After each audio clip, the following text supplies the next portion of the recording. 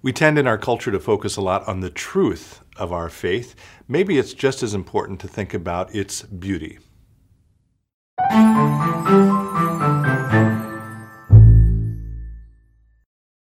Good morning, friends. It's good to be with you. As always, thank you for taking a little time to be with me today.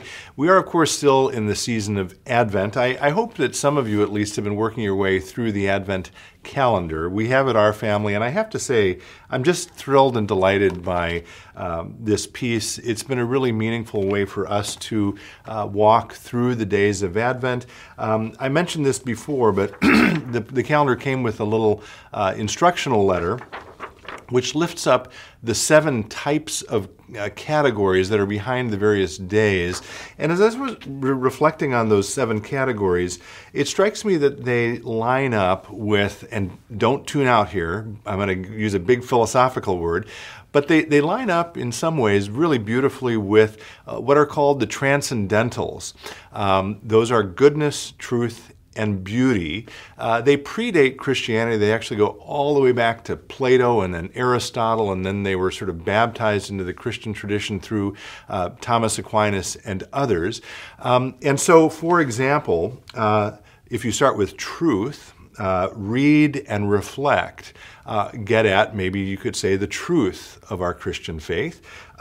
If you look at the one that says act, do something beautiful, that is related to goodness. And by the way, those two, again, the truth of Christianity, you could think of someone, I don't know, I talk about C.S. Lewis a lot, who's good at articulating the intellectual framework, the dogma, the doctrine of Christianity. If you look at goodness, you might look at someone like Mother Teresa, who is probably the best-known saint of the 20th century. And she's famous, again, not for articulating necessarily the truth in words, but in acting it out, doing acts of service that end up people recognize as good. And so there's attractiveness to both of those, but the third one is beauty. And we have a couple of categories here, listen and view, that are absolutely related to things that are beautiful. Might be music, I mentioned the Spotify lists in other episodes, but it also might be artwork. And I want to suggest today that in our culture, we maybe overemphasize the true, right? Well, are we right? Do we have the right information? Does it make sense? And that's important. I don't want to minimize that. And we maybe don't lift up enough the beautiful, which is absolutely another pathway to God historically. And that's why in this Advent calendar we've had paintings like Christ of the Breadline, or The Peaceable Kingdom. Those are by Fritz Eichenberg and Edward Hicks. We've directed you to music. Before we started the Advent meditations, daily meditations, we were doing morning prayer. A lot of those morning prayer services were related to something called Visio Divina, where we invited people simply to stare at a piece of art and use it as a form of prayer. It's interesting as I think about some of the beautiful things in our Western culture, let's say. I think of a statue like David by Michelangelo, or the ceiling of the Sistine Chapel, also by Michelangelo, or I think of music by J.S. Bach, or I think of the plays or the poetry of Shakespeare.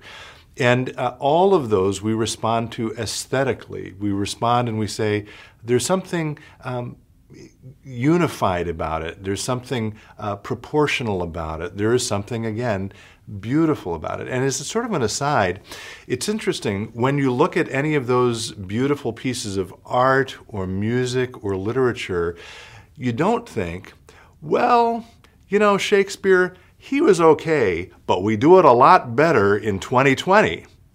Nor do we say about Michelangelo's sculptures, he did okay, but we've learned so much since he lived.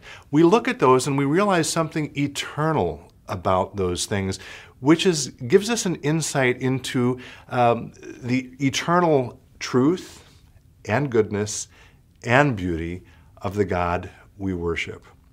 There's a great line from one of it's called the fathers of the Christian church. His name is Gregory of Nyssa, Saint Gregory of Nyssa. He's actually acknowledged as a saint by all of the traditions of the church, including Lutherans. He lived in the 300s, so 1700 years ago. And one of the things he said is, and I love this quote, is, "Beauty is one of God's names." This Advent, I pray that as you look around at God's creation, you might find some beautiful things and remember who to say thank you for them. As always, thanks for spending some time with me. Be well, stay in touch, and God bless.